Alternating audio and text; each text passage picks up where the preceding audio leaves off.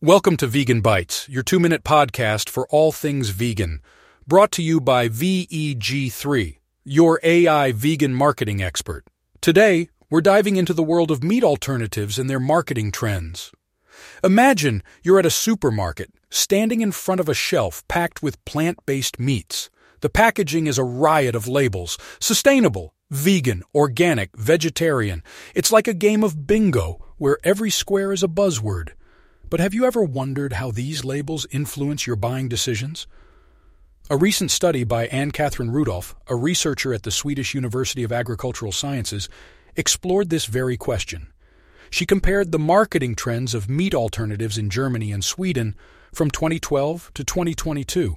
The study found that out of 9 positioning claims, 7 saw an increase in their use on packaging.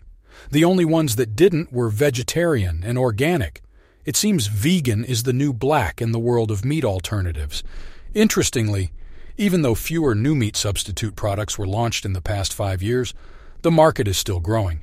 It's like a plant-based phoenix rising from the ashes of a barbecue. This growth is attributed to changing consumer awareness and attitudes. People are becoming more conscious of their choices and their impact on the planet, and companies are responding by highlighting sustainable practices on their packaging. So, next time you're at the supermarket, remember that every label is a story. It's a story of a changing world, of growing awareness, and of the power of consumer choice.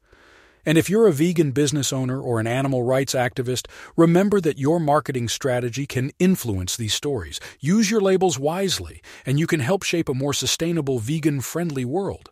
That's all for today's episode of Vegan Bites, brought to you by VEG3, your AI vegan marketing expert. Until next time, keep making choices that are good for you, good for animals, and good for our planet.